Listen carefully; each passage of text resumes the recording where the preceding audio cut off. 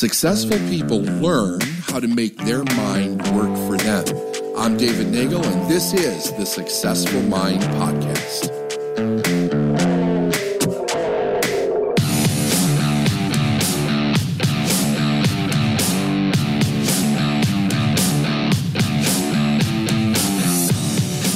Hey everybody, it's David Nagel. Welcome to another episode of the Successful Mind Podcast. Today, I have the amazing Joshua Esnard of The Cut Buddy. He is an inventor, entrepreneur, the CEO of his company, and I just welcome, man. It is so cool to have you here. I cannot wait to get into your story with everybody. David, thanks for having me. I read a little bit about your story, and you're an amazing guy. So thank you for the opportunity to allow me to share my story or help any of your listeners get that successful mindset up. Well, you know, we have our following, our listeners, a lot of entrepreneurs, a lot of business people, and they're extremely intrigued with the journey that people went on, the ups and downs, the goods, the bads, the struggles, you know, and what it took to actually build what you've done. But would you just take a couple of minutes and tell everybody what it is that you created? Because it's absolutely amazing in my mind. Yeah, sure. This story I always say starts many moons ago, and it actually was created from struggle. So I'm from a small country, developing country named St. Lucia. My parents had me pretty young. And, my dad is old school. Like, he's the real life hack DIY guy. Like, he has to fix everything, do everything, learn every trade, like all the way from painting a house, fixing a bike, to being the guy who cuts your hair. So my dad was cutting my hair for many years until I was 13 years old, and he only had one haircut. And I know that many people had, especially during COVID, many people's parents had to pick up the clipper for the first time and figure out how to cut their kids' hair. My dad only had one haircut, and it was a buzz cut. Did your dad ever cut your hair, or you ever tried to cut your hair?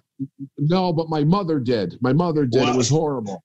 Exactly. So any parent picking up the clipper, you're not going to get that desired haircut. So, I was getting around the age of 13. I got the cool, name brand clothes. I went to TJ Maxx and got some FUBU and stuff like that. And my shoes are cool. And, I'm looking good. I'm ready to ask girls on dates, and I want to be popular in like middle school, about end of middle school. But my hair is looking crazy because my dad's only given me that buzz cut. So I kind of said, let me try and cut my own hair, because he's not going to pay for a barber, or he's not going to do, he's going to be the one cutting my hair. So I started cutting my hair, and I'd give myself bald spots. I'd be like, as a 13-year-old, bald spots. I look like a cheetah. I still to this day have like a complex because I wear hats a lot because I used to mess up my hair so much.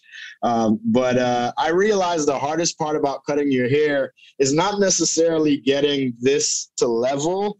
It's to make sure that the hairlines on your head, and I don't have hair now, hairlines on your head or your beard are perfectly a curve or a straight line. And doing that with just freehand is like trying to draw a masterpiece cartoon. It's very hard. So I realized that the best approach is to create a template to stop myself from going too far. Okay. And that way I can just cut any exposed hair. And, I actually just cut up like detergent bottle. I'm giving away my secret, but it doesn't matter because I made my money by now. Yeah. I cut up detergent bottles and cardboard boxes, pizza boxes, and made these shapes. And I used them to outline my hair for 15 years. I didn't really think I had an invention or something great, So you were just trying to solve this problem that you were having, and you're like, how do I solve this? And you start making these templates out of boxes and whatnot. In order, when did it occur to you that you had something that could be marketable or that you could turn into a business? So that's a great question. 15 years later, I used the tool as like before dates, before going out, before job interviews. And I actually was moving into a condo with my girlfriend And we tried to fit a treadmill. You're going to ask, where is this going? We were trying to fit a treadmill through a door. And Jamie, my wife now, she's like, we can't fit this treadmill through. So we had to take the door off of the hinges because the door was too narrow and the door was, kind of jamming the space. So we took the door off the hinges, pushed this big treadmill that we don't even use till this day into the garage. And I was so tired because this thing was so clunky. And she said, all right, put the door back on the hinges, because we had a landlord. We didn't want to get in trouble. And I was like, maybe I'll do it some other time. And I remember she looked at me and just pointed at me like dead in my face and said, you never finish what you start. And it's funny that was the moment that I realized that maybe I was content. My friend Andy Enriquez, he wrote a book called Show Up for Your Life. I wasn't showing up for my life, basically. I was just happy with my day job, every day, wake up, make a little money at my job, pay off my bills, cycle. But her saying that at the time, what was your day job? I worked at Broward College in Fort Lauderdale, and I was doing professional development. So the easiest way to explain my job was I teach teachers how to teach. Okay. So everything from leadership skills to sexual harassment trainings to teaching them how to build their websites. That's what we did. So that's actually where I learned how to sharpen a lot of my swords. But back to the story is we were pushing this in, and when she said you never finish what you start, it was more than me just putting the door back on the hinges and finishing my chore.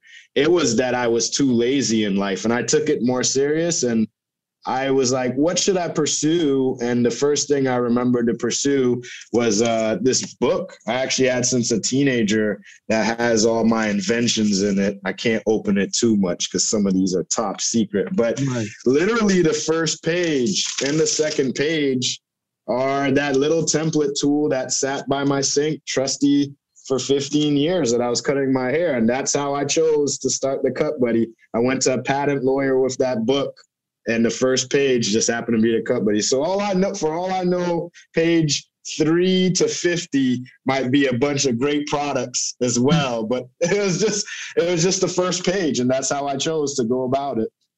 How did you feel when she said to you, you don't finish what you start? How did that make you feel? So as a man, and I don't want to sound like, chauvinistic, especially because it's Women's Month. As a man, it hit my pride because I feel, growing up in the Caribbean, I feel that it's my job to take care of the family or be the leader, the one to carry the torch. Sure. So when she said you never finish what you start, it made me feel like I didn't amount to really nothing in life. Although I had a pretty good job and we were paying bills just fine, but I think she saw so much more potential. And I was so used to going to my job, going to the bar, going out, waking up with a hangover, going to my job, going to the bar, and that was just life, So I'm glad she'd said that, because would never be in this position today. So it hit your pride a little bit, and at what point did you decide, hey, this is something I need to listen to, and then start to realize that this had potential as far as the direction of your life and what you could accomplish? How'd that work out? Yeah, so the timing was literally when she said that. The next week, I was like on a path to prove her wrong. So I went to the patent lawyer with my idea book. And from that point, when we filed the patent, the patent's going to take a year to actually get approved. But Obama had changed the rule for intellectual properties. Once you file the patent, you are actually credited as the inventor. And then whenever it's approved, you're just approved for the patent. So once I filed my patent and it was being approved by the USPTO office, I started trying to get funds for my business. And that was tough because I went to all these pitch competitions, and I remember like pitching my heart out because I thought I had the best idea ever, and literally it'd be crickets. I would lose every pitch competition. They would choose an app or AI, like the sexy new tech thing. And they're like, the Cut Buddy. but this isn't going to change the world. And you know what? I think 90% of those business that pitched with me aren't even alive till today. So I wasn't able to get any funds because people thought this was weird and too simple. So I bootstrapped all my money in my credit cards, literally went to E. If I had made a mistake, I would have been homeless. My grandma passed away from COVID, unfortunately, exactly a month ago today. She gave me money that she couldn't even afford to give. My parents gave me a few hundred. So with this little $3,000 to $5,000 that I had, and I had filed a patent, I had to manufacture products, design a product, and design a website and launch the company. And I think that's kind of where my background with professional development and being at Broward College really helped, because I learned about websites, I learned about, management and finances and things. And I also had a finance degree from FSU. So I bootstrapped my company. No one wanted to invest in me. I literally put myself against the wall like Ali on Robodope, and I had to punch very smart, because if I messed up, I'm homeless. We're literally homeless. You don't have any option, and I can't go live back with my parents. I graduated in 2008 when the recession had to live with my parents for 5 years after that. I couldn't leave their house and go back. That just would really kill my pride. So, yeah. So did you have, so here's what I'm trying to figure out. Your girlfriend says this to you, that you don't finish what you start. Your pride is wounded a little bit. You're gonna kind of try to prove her wrong. Where did a bigger vision come in for your idea and your business? Or was this just all kind of pushing against the wounded pride thing at this point? And how long did that take? So I was pushing against the pride all the way until I got rejected in pitch competitions. I manufactured the product. It showed up in my garage. And it wasn't selling fast.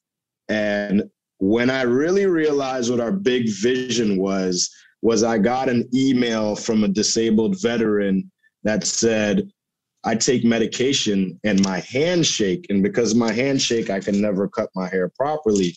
And because of your product, I can put the product against my face and steady my hand and cut my hair. And they said, I would like to thank you for making such a beautiful product, because even people with disabilities now can now have nice haircuts too. And this whole time I was pushing against, I was a nobody. I wasn't showing up for my life.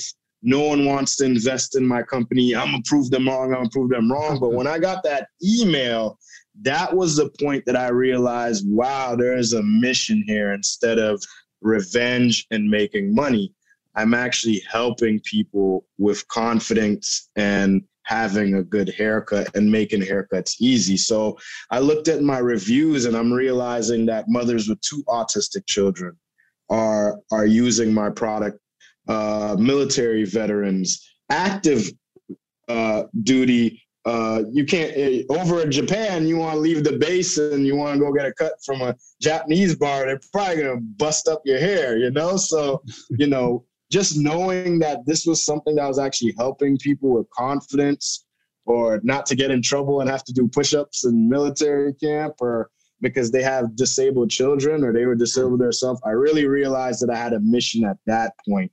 And once I had that foundation and I created my mission, that's when the foundation of the whole business started to boom and build. How did that feel at that point? I cried.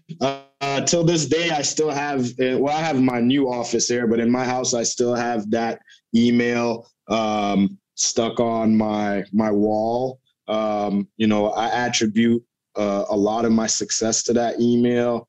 And we give back primarily to veterans with disabilities, with mental health and dexterity issues because of that email. So it made me feel whole as someone who's helping. And I think I feel better about helping people than making a lot of money. And it's funny because when you feel better about helping people, somehow the money comes in better than when you're just focusing on the money, you know? I totally agree with that. I mean, there's a fulfillment that you feel, you know, there's a sense of purpose. It's more than just this thing or an idea. You see how you're actually contributing to humanity in your unique way of what you're doing. Where did this whole story with Shark Tank come into this? So that's a great question too. So from that veteran, I realized that, you know, a lot of things I was doing marketing wise wasn't working out. I was cutting my own hair and doing videos on YouTube. And you see I'm bald here. I was going bald and I was using a hairline tool. So a lot of people were making fun of me, although we were making some sales. So what I ended up doing when I got that email from the veteran, I realized that this veteran pointed out I should go look at my reviews on Amazon or wherever and find who my demographics are. And by using those demographics, I was able to go onto YouTube and find affiliates that match those demographics, those target markets. So I had those guys do videos of my product. They had a following anywhere from 5,000 to 20,000 followers. I gave them a coupon code for the customers, and I also said I'd pay them 10% of each sale. So they did reviews. I had 4 of them at first. They did a review on YouTube, and my sales went from 5 or 2 sales per day when I was ready to give up to when the veteran sent me that email and I got these affiliates, sales jumped up to 20, 100, 400 sales a day until 3 months after we launched, we went viral with one of those videos and we hit 12 million views. And I sold thousands of units in just a few hours. I didn't even have the units in my garage because I didn't know how to control inventory on my boo-boo Wix site. Don't ever start a business with Wix, and I hope they're not a sponsor of your show. Use Shopify. But that viral launch made me a #1 bestseller on Amazon. GQ, Forbes, Black Enterprise, all these people, followed me and did stories on us. And what that did was created buzz with Shark Tank. So I didn't actually go to a mall like American Idol and pitch my product. I was actually scouted by the show, but I still had to go through the same rigorous, elimination process after that. But they scouted me and said, do you want to be on Shark Tank? And, 5 months of practicing, and it was June, and I flew out to Culver City and shot the show. My son was being born 1 week later. So I was nervous, excited, angry for some reason, sad. My whole body had a flood of emotions when I was on that show. So if you watch the show in season 9, I was crying a lot during that show. It was a nice episode. Now, with the idea with Shark Tank, what were you hoping to get out of that? Is this kind of at the point where, in order for your business to really move forward, you needed funding at this? Is that what it was at that point?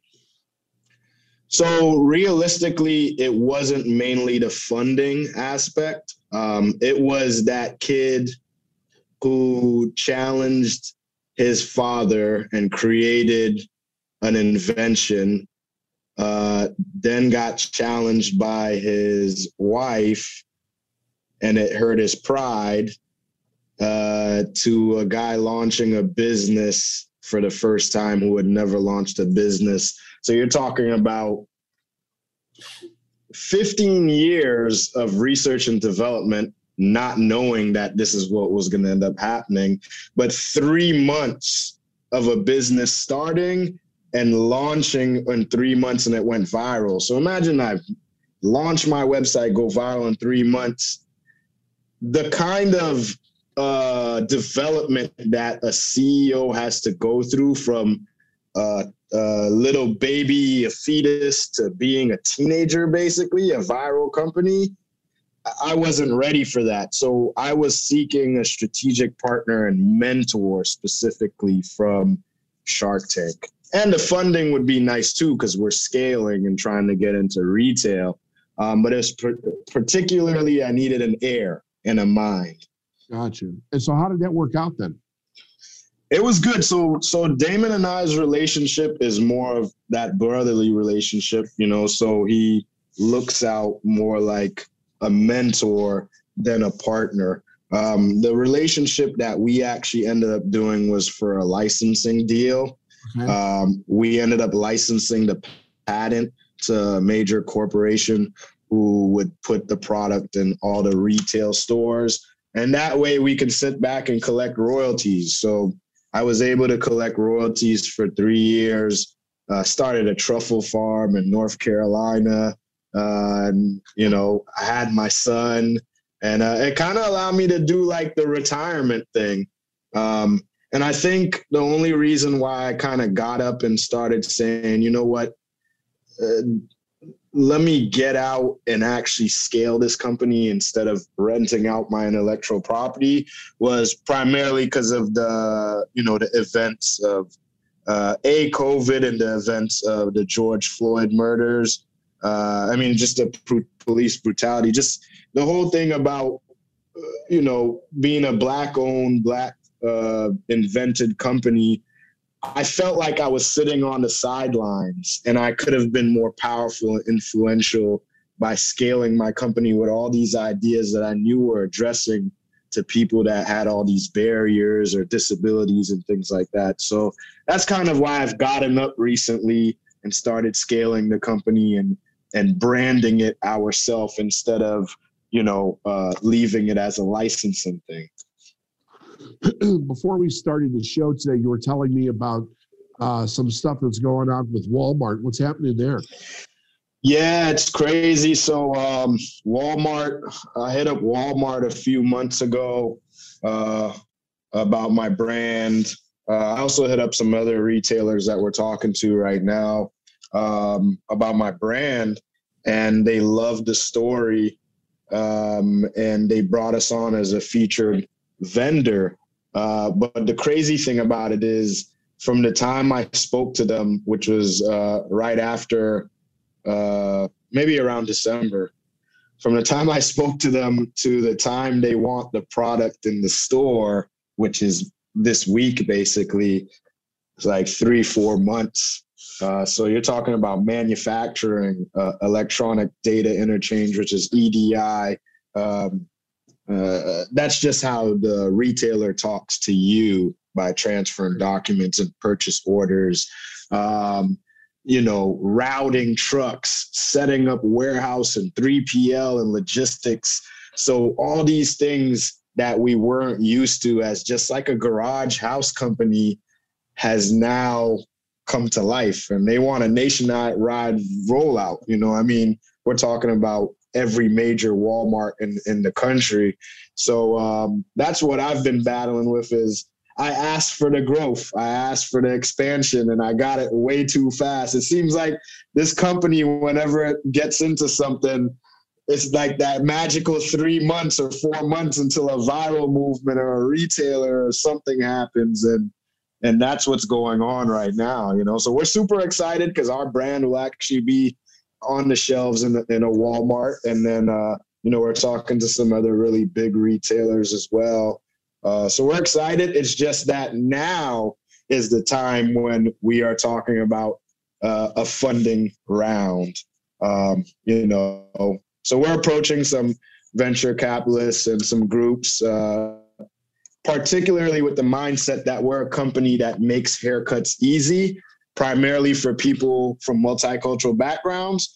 And we create products and do research for products for people with disabilities, primarily dexterity issues. Oh. And the reason why half of that mission is part of our new branding is from that veteran 5 years ago who had the dexterity issue. So a lot of the things we create, this is unreleased right now, but a military veteran actually designed this tool. It's a shaver. And you know, a lot of companies sell you a shaver that is not really thinking about the person with disabilities, right? You're doing this and that, my wrist starts hurting. But this veteran created this shaver. It's a dry shaver. You could be driving a truck and do this. But when you do this, your wrist and your arm isn't hurting. and you're shaving your head and you can shave it bald. So these are the things that I feel that major brands are putting on their cover and their commercials. Like, hey, we're serving Black people, or hey, we're serving Jews, or hey, we're serving people with disabilities. Come invest in our company by buying our products. But they're not designing products primarily for the issues that demographic is facing. Sure. So that is what we do. We research and design. We don't just advertise, because you can go buy a clipper in the dog section, primarily in the section where white people might shop, and you can go to the Black section in store. Unfortunately, there are separation of this in stores. Right. The Black section where the clippers are. You will get the same exact clipper, comb, scissors, and oil and guards for your clipper in the dog one, in the Black one, and in the white one. All they're doing is just changing the face on the cover. And I can guarantee you that. You pick up any clipper in any of those sections, and that's what you're getting. Now, they're putting someone like me on the cover. They don't realize that I need a brush to cut my hair. I need a specific comb to cut my hair. I like to do a razor edge up with my hair. I like to zero gap my trimmers. They're not making the product for me. They're just putting me on the front of the cover. And I think that's a major issue with products in general. Big companies have gotten away with owning the retail space and knowing that they're going to get that space every year. So let's just change the model on the front of the box and sell it to whoever, And if I die tomorrow, you know what happened. Tell me where you see your company going. So where I see this company going is primarily going with those offshoots, being a development company. We strive on intellectual property, and I wouldn't get into any game unless I had the patent or trademark for something. We want to design tools with specific struggles in mind. And that's where we're going to go as a growth of a company. It'll always specifically be for multicultural areas and people with disabilities. And we want to be the leader in that space in making haircuts easy. During COVID, people couldn't go to the barber, couldn't go to the salon, and they were ready to jump off of a building. They were like scared because they had to pick that trimmer up and cut their kids' hair, cut their own hair. But what they realized is that the tools that they're getting, the tools were not proper for a beginner. And that's why you're nervous about cutting hair. And the Cut Buddy or any of the tools we provide in our kits make you feel more confident. They're not going to turn you into a pro, but they're going to take away 50% of that anxiety of, damn, I got to go cut my little son's hair. I'm about to butcher this. But if you had the tools that made you more confident, you would actually be excited about having that bonding moment with your child. And that's what we're going to do, make haircuts easy. Well, congratulations to you and everything that you're doing. The name of our podcast is the Successful Mind Podcast. And we ask all of our guests, could you leave our listeners with a successful mind tip, something that was impactful to you that you think would be beneficial to them? Yeah. So there's two things. A, don't listen to your friends or family members about your idea, because they're always going to shut that door on you. And that's usually where most of you guys sit down and give up and go back to watching TV. B, a castle is built with a moat and with walls for a reason. Intellectual property can set you free financially, whether you patent your item and you license it to a company who's sending you royalties and you get to just sit at home and buy a Lamborghini or Rolls Royce or open a truffle farm. Or B, intellectual property allows you to corner a market and get on Amazon or at Walmart and be the only one selling this product. Or if somebody copies your product, you can hire a litigation lawyer and sue them for millions of dollars. So Always think about what problems you have. Everything starts with a problem statement. Man, I keep messing up my hair. Man, I can't cut my hair perfectly. Write down all your problems. Literally, all your complaints, all your problems can lead to you just creating a simple invention. Look how simple this is. I don't think I'm special. This is a ruler that has a bunch of sides on it that made millions of dollars. Everybody has a cut buddy in them, no matter who you are. So that's amazing. Well, anyway, congratulations to you. And thank you so much for being on the show. I know people would get great value from your story and everything that you're doing. And we wish you the best success in the world, Joshua. Thank you very much. David, I really do appreciate you having me. If we can get one person to get off their butt and finish what they start and invent something, then we've done our job, right? Absolutely. Where can people find out more about your products? TheCutBuddy.com, The Cut Buddy on Instagram, Facebook, any of the socials, it's The Cut Buddy. Or you could go to Walmart and find it there. Amazon as well. So The Cut Buddy, you'll see it. Watch Shark Tank or watch HGTV, Self-Made Mansions, where just type it in, you'll see it. Awesome, Joshua. Thank you much for being on the show. Take care. I appreciate it, David. Have a great day. You too.